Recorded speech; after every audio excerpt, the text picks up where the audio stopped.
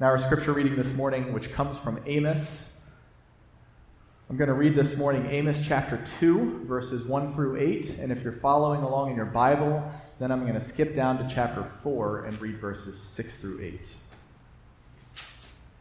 This is what the Lord says.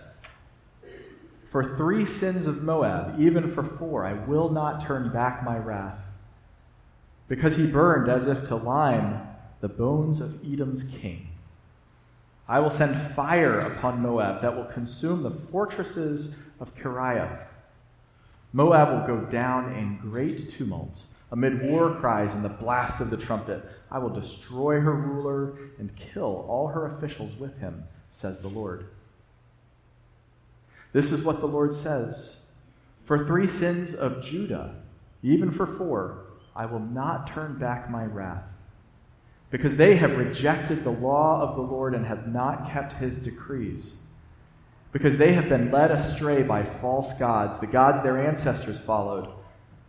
I will send fire upon Judah that will consume the fortresses of Jerusalem. This is what the Lord says. For 3 sins of Israel, even for 4, I will not turn back my wrath. They sell the righteous for silver and the needy for a pair of sandals. They trample on the heads of the poor as upon the dust of the ground and deny justice to the oppressed. Father and son use the same girl and so profane my holy name. They lie down beside every altar on garments taken in pledge. In the house of their God they drink wine taken as fines. And now Amos 4, verses 6 through 8. I gave you empty stomachs in every city and lack of bread in every town, yet you have not returned to me, declares the Lord. I also withheld rain from you when the harvest was still 3 months away. I sent rain on one town, but withheld it from another. One field had rain, another one had none, and dried up. People staggered from town to town for water, but did not get enough to drink. Yet you have not returned to me, declares the Lord. This is the word of the Lord. Thanks be to God. Pray with me. Oh, Lord God, help us to turn our hearts to you, to hear what you will speak, because you speak peace to your people. Through Jesus Christ our Lord. Amen. So this morning we're starting a short 4-week series looking for God in the Old Testament prophet Amos. You depressed yet? After that reading. Amos was a prophet. He actually was a shepherd who became a prophet. Very ordinary person, but God used him in Old Testament Israel. Different Amos than makes the cookies. Don't get him confused with them. He's one of a group of 12 what are called minor prophets in the Old Testament. They're not called minor prophets because they're less important, just because they tend to be shorter. Amos is 9 chapters long. That's it. 9 easy chapters. We're going to cover it in 4 weeks. We're starting today. Now, if you worship regularly at Middle Street, you got an email, hopefully, from us earlier this week asking you to read Amos in its entirety each week, just as a way of immersing ourselves in the text. If you didn't get the email, or if you're not on our email list, I would urge you, join us every week for the next now 3 weeks. Read the whole book of Amos. It won't take you any longer than probably 20 minutes, 30. I'm a slow reader, so it probably takes me 25, maybe 30. But carve aside some time and just read the whole thing. When we read big chunks of Scripture, especially over and over and over again, it kind of seeps into us in a way that I don't quite understand. But somehow we believe that the Word of God is powerful to change us, even if we don't understand it. Even when we don't understand it. See, this is one of those, it's kind of a paradox, it's kind of a mystery, and a number of you who read it have gotten in touch with me, or you've talked with me this morning and said, what is going on? I don't understand what is going on in the book of Amos. I would urge you, read it anyway. Read it anyway. Because our goal when we engage the Scriptures and engage God is not information, our goal is transformation.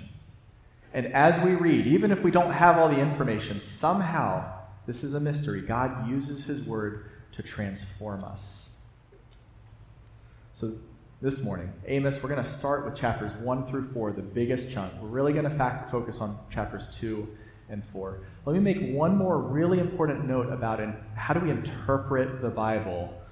This is true for all of the Bible, but especially the Old Testament before we start.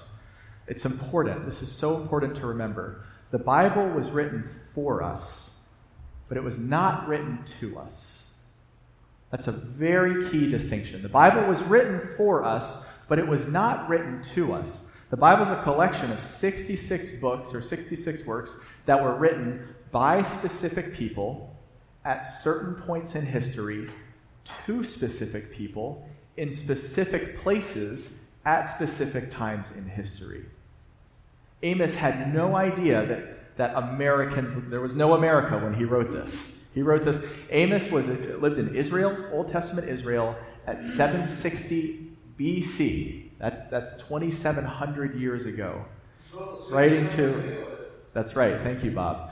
He's writing to ancient Israelites. Okay? He's not writing to modern-day America. Very often you hear people, especially when we're talking about Old Testament prophets, I've heard pastors and preachers say something like, Old Testament prophets are speaking to America. They're not. They're not. And it kind of sounds obvious, but we have to remember this. America is not the new Israel. America is not God's chosen people. The Old Testament prophets are not writing to get America to become a Christian nation again, whatever that even means. They're writing to Israel in 760 BC. Now, the Bible is still written for us. So we have to do some work to figure out how does it apply to us then. Let me just venture this, and this could be a whole sermon in itself. We don't have time, but we know from the New Testament that the church is the new Israel. Paul writes this in Romans 2. He says, this is Romans 2, 28 and 29. He says, a man is not a Jew only if he is one outwardly, nor is circumcision merely outward and physical. And circumcision was a sign that you were a Jew if you were male. He says, no, a man is a Jew if he is one inwardly. Circumcision is circumcision of the heart by the Spirit. What Paul is saying, and what all the New Testament authors agree on, and Jesus actually basically says the same thing, the church is the new Israel. So as we're reading an Old Testament prophet to Israel, we listen. We are Americans, most of us. We can't avoid that. But he's not writing to us as Americans. We're listening as the church. What is God saying to the church through Amos? That's our lens. I hope that distinction makes sense. Let's jump to Amos. It's bleak. It's depressing. One of you told me that you read it before bed, and I thought, what a time to read Amos. You'll probably never fall asleep. It was depressing enough just reading, what did I just read? I read like 11 verses, much less the whole, there's just judgment and doom and gloom. But here's the thing about it. Just like all of Scripture, if you read between the lines and you look behind the lines, you will find mercy behind every single line. So this morning, this is kind of where we're going to go. We're going to tackle the judgment of God head on. This is Scripture. This is the Word of God. Just because it's hard doesn't mean we run from it. In fact, we press in harder to see if we can learn to know God more deeply. So we're going to look at first the narrowness of God's judgment. Then we're going to look at the breadth of God's judgment. And then we're going to look for the mercy of God's judgment. That's where we're going this morning. The narrowness of God's judgment, the breadth of God's judgment, and then the mercy of God's judgment. Sound good? Good, because that's what we're doing anyway. Let's start with the narrowness of God's judgment. Now, as I read from the selection, or as you were reading Amos in your personal time this week, you might have had a thought something like this. God seems really harsh. Doesn't he? Do you think that? I know I did when I started reading it. And we get really uncomfortable when we read things like this, or when we think about God's judgment. If we're honest, if we're really being honest, we're like, I know I shouldn't say this because I'm in church, but if I'm being honest, it sounds kind of like God is just random or capricious or vindictive or mean-spirited, almost like he delights in punishing people. That's how it sounds, right? Let me just point out something. This is simple. In some ways it's obvious, but it's so important, and we have to remember this. When we talk about God's judgment, it's not like God just covers his eyes and starts throwing lawn darts. Like, let's see what happens. It's not random. It's not vindictive. God's judgment is a very specific response to sin. When we get upset about God's judgment, the implication is, well, I'm upset about it because I don't deserve it. The only way I don't deserve judgment is if I've done nothing wrong. But here's the thing. If you look at the list of consequences, and here we don't have time to look at every example. I can show them to you later if you want to see them.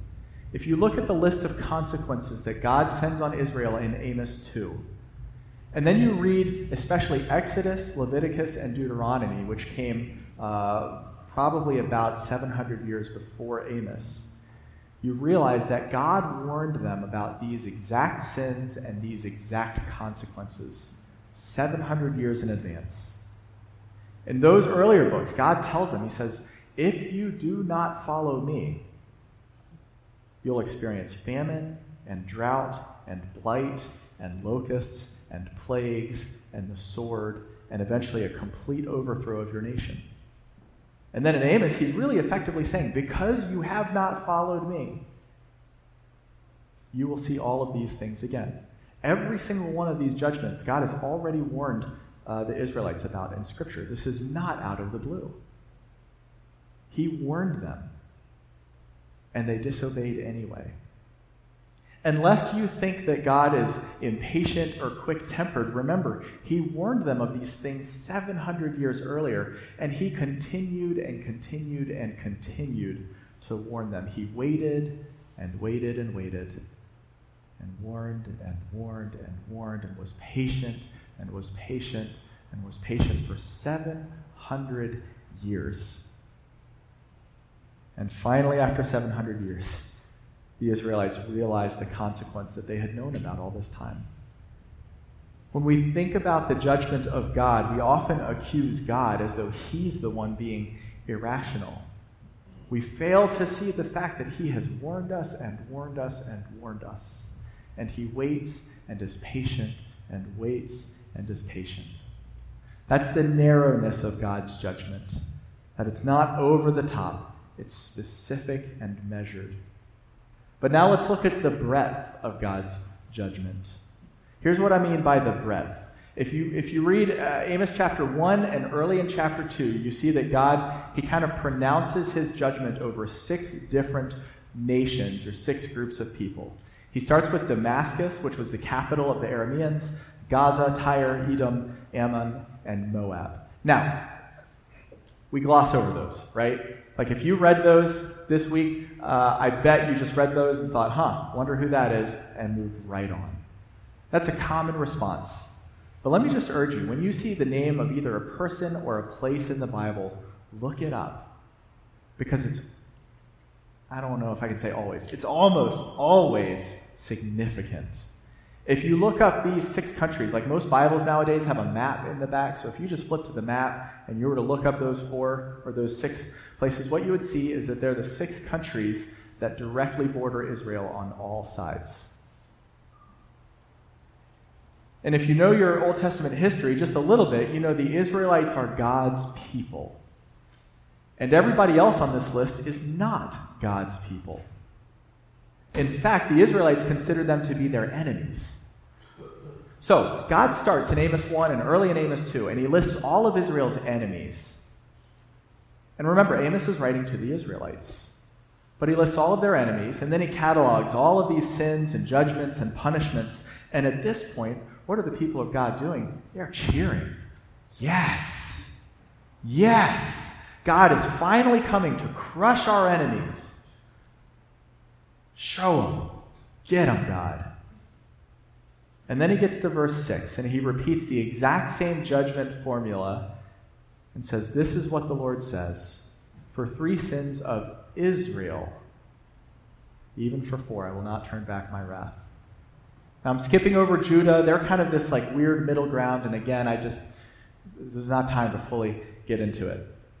The big idea is this: God skewers the enemies of Israel.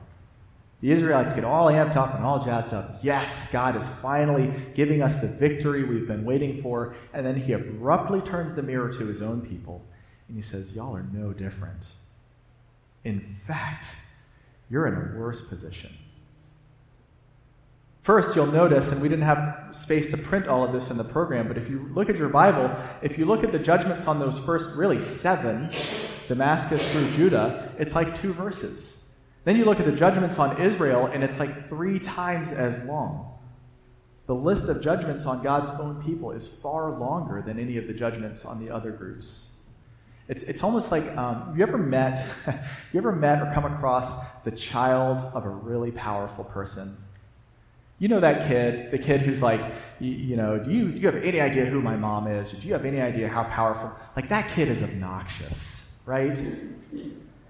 Israel is basically that kid, that obnoxious kid, who thinks that because their dad is so-and-so, they can get away with whatever they want, that the rules don't apply to them. They were arrogant.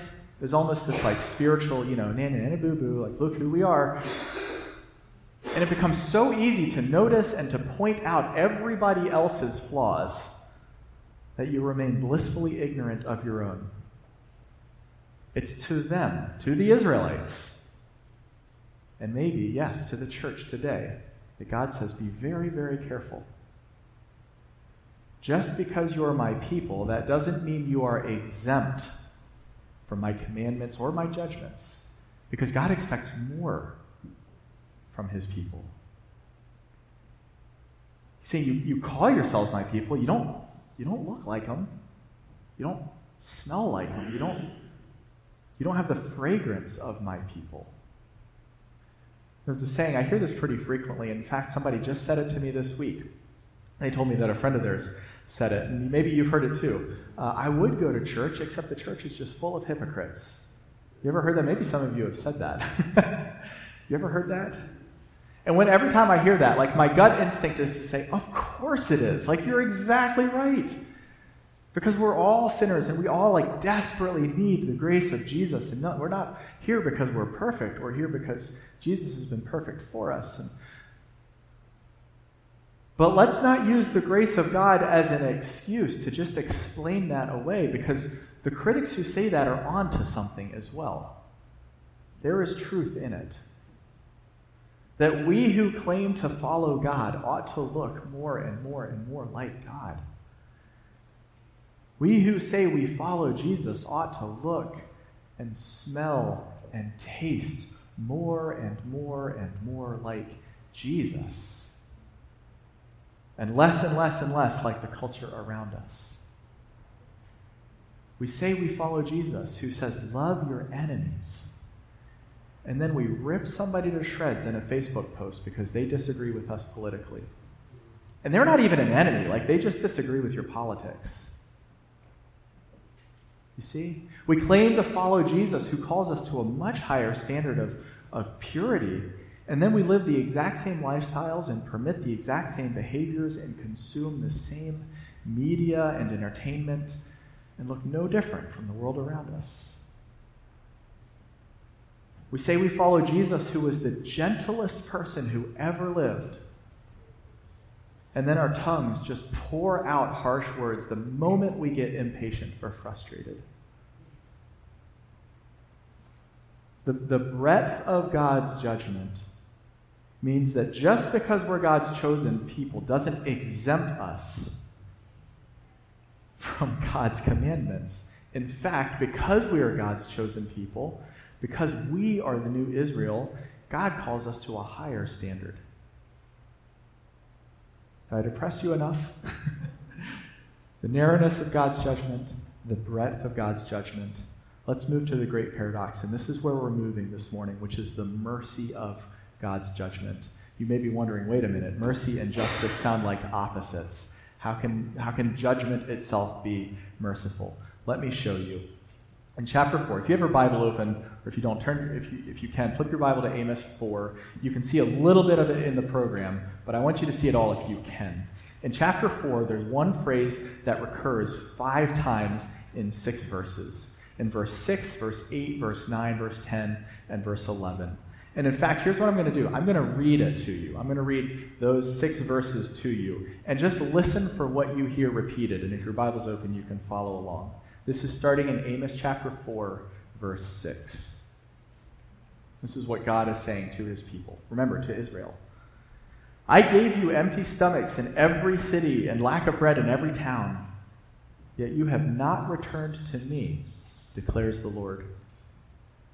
I withheld rain from you when the harvest was still 3 months away. I sent rain on one town, but withheld it from another. One field had rain, another had none and dried up. People staggered from town to town for water, but did not get enough to drink. Yet you have not returned to me, declares the Lord. Many times I struck your gardens and your vineyards. I struck them with blight and mildew. Locusts devoured your figs and olive trees. Yet you have not returned to me, declares the Lord. I sent plagues among you as I did to Egypt. I killed your young men with the sword along with your captured horses. I filled your nostrils with the stench of your camps. Yet you have not returned to me, declares the Lord. I overthrew some of you like I overthrew Sodom and Gomorrah. You were like a burning stick snatched from the fire. Yet you have not returned to me, declares the Lord. You hear the pattern? What does God want? He wants his people to return to him. He wants his people to love him and to follow him and to obey him, not because he's insecure, not because he just needs this kind of validation or affirmation, but because he loves his people and he knows that his way brings life and every other way brings death. God does not want his people to die. See, we read the judgment and we think God is cruel, God is mean-spirited, God is vindictive, but God knows that sometimes the only way to get our attention is a sharp word or a sharp consequence because we're just too stubborn or we just don't listen. Just on Friday, 2 days ago, I took my daughter to play mini golf. And we had a great time for about 3 holes. And she's 4. So 18 holes in mini golf is like not exactly, she just doesn't have the attention span. And that's fine. Like that's not what it was about. So we're playing, but I'm still kind of enjoying myself and playing. And I'm lining up a shot and she's like, taking her ball and just dropped it right in the hole. And look, Daddy, it's great. You did great. And I'm lining up my shot and then I turn around and I can't find her. Now, it's a mini golf course. It's contained. Like, it's not a big deal, but she's 4. She needs someone. So I go looking for her. She's gone. I don't know where she is. Finally, it takes me 2 or 3 minutes of walking, like, the entire course, asking her, have you seen my... Finally, I find her. And I see her, and she's probably about 15 or 20 yards off, a little ways, and I called out her name. No response. Called out her name again. No response. Elliot. Nothing. Elliot. Nothing. Elliot! Got her attention. Got your attention. Daddy is cruel and mean-spirited and vindictive and, right? No, Daddy loves his little girl more than there are words to describe. And for her good and her safety, she needs to learn not to run off where I can't find her. And sometimes the only way to get her attention, because she's so absorbed in what she's doing, is something that's going to sting. Something that's going to make her cry. And I know it's going to make her cry. But that's the only way. God's judgment isn't mean-spirited. It's just, sometimes that's the only way he can get our attention. E.B. Pusey was a bishop in the Anglican Church in the 1800s in Britain. He wrote this. He said, "It is a great gift of God that he should care so much as to chasten us. If you're at an especially hard point in life, it doesn't, a lot of times, like, we wonder, is God, like, punishing me or judging me or disciplining me? I don't know. Maybe, maybe not. Not automatically. There are great examples in Scripture, like Job or the Apostle Paul, who suffered, and it was not God's judgment. It was not God's discipline, so maybe not. But there are also times in Scripture that suffering and judgment is a result of God's discipline. In Hebrews 12, the author of Hebrews tells us outright, the Lord disciplines those whom he loves. If you're in a season of suffering or difficulty, it's worth asking yourself, is this discipline? Is this a consequence? Is God trying to get my attention? Have I been wandering from God, and is this God's way of trying to jerk my attention back to him? Psalm 139, which we read as the call to worship, ends this way. David says, "Search me, O God, know my heart. Test me. Know my anxious thoughts. See if there is any unclean way within me, and lead me in the path of life everlasting." Is God disciplining you? I don't know. Here's what's amazing. Whether he is or whether he isn't, the response is the same. Draw near to Christ. Draw near to God. If he's not, draw near to him. And if he is, draw near to him, because that's exactly what he wants. And then the second irony of preaching this is that the people who are most tender and most need to hear this are the people who are most but the people God's most trying to get their attention are the people who are actually least likely to listen. So if you're feeling especially tender at this, be encouraged. God wants you to draw near to him. Let me just make one more very practical note. I heard a church we were visiting in Virginia a couple months ago. The pastor said this, and it rang so true. Many of you are grandparents, and you pray, you love your grandkids, and you pray for them. And listen, I'm so convinced that prayer is one of the greatest and most neglected ministries of the church, especially among grandparents. And the way you pray for your grandchildren is just beautiful and admirable. Pray for them. But many of you have grandkids who are not walking with the Lord, and you're tempted to pray and ask God, Lord, help them, make their life easier. Don't pray that. I know this sounds cruel, but if your grandkids or your kids are walking away from God, don't pray for their life to get easier. Pray for their life to get harder. Pray for their life to get so hard that they have no choice but to turn to Jesus. If you pray for their life to get easier while they're walking from God, it's no different than having a kid who's playing right near the freeway and saying, choose your own way, kid. That's not good. That's negligent malpractice. I'm not saying you want your grandkids' life to be hard. Of course not. But it's the only mercy. It's a very severe mercy. I understand that. And I don't say it lightly.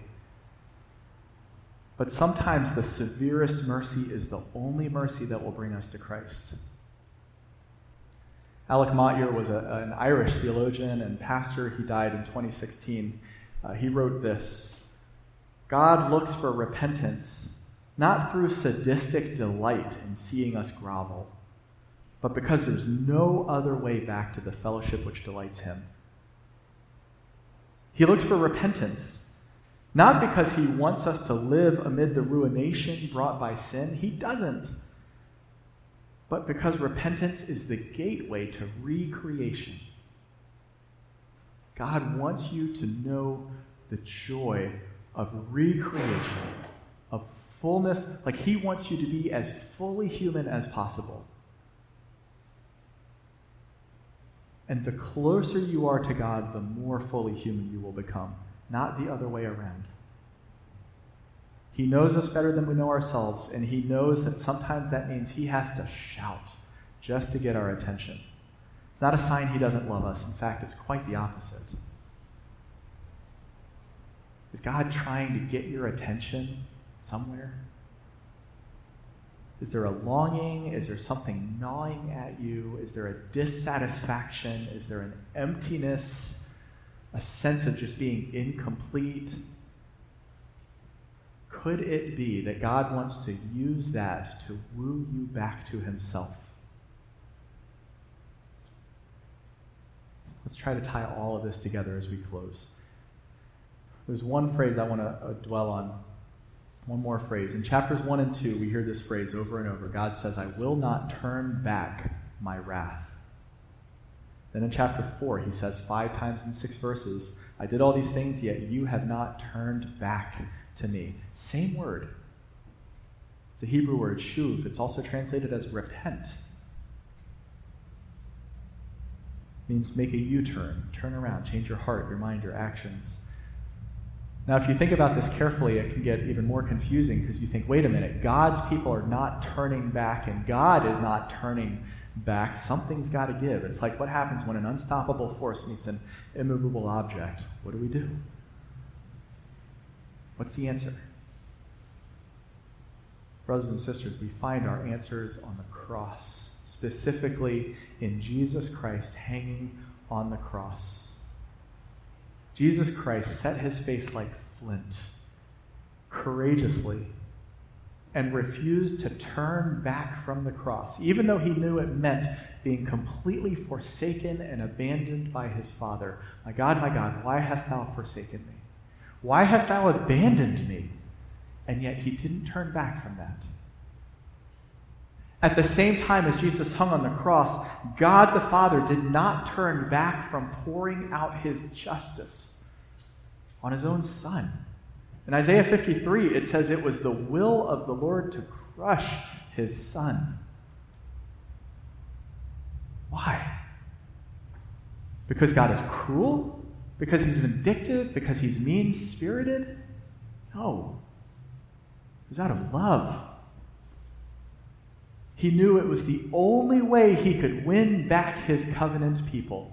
It's the only way. On our own, he knows we will never turn back to him. We can't. So he sent his Son, as it were, to not turn back in our place, and on whom he, the Father, could not turn back, in a sense, as our substitute. The only way justice could truly be served, the only way we could ever turn back to God, is if we see Jesus Christ giving his life on our behalf. There's no other way. You see, God exercised his judgment, his justice on Jesus Christ, on his own Son, in our place. He did not turn back from crushing his Son, so that, hear me closely here, so that he could, as it were, turn back from crushing you and crushing me. That's the good news of Jesus. At the cross, the perfect justice and the perfect mercy of Jesus Christ intertwine. Is God trying to get your attention somewhere? Look to the cross. Look to the cross. Look to Jesus, who took your sin and brokenness on himself, and who wants more than anything for you to turn back to him so that you can become as fully human and fully alive as possible. Let's pray.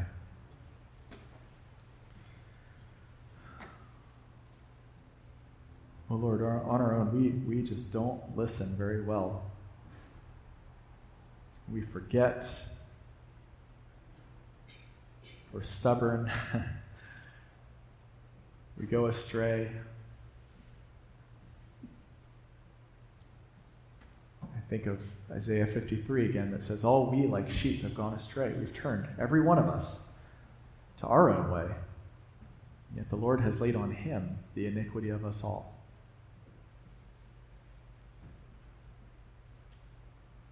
Fix our eyes on the cross, on Jesus Christ, whose death gives us life,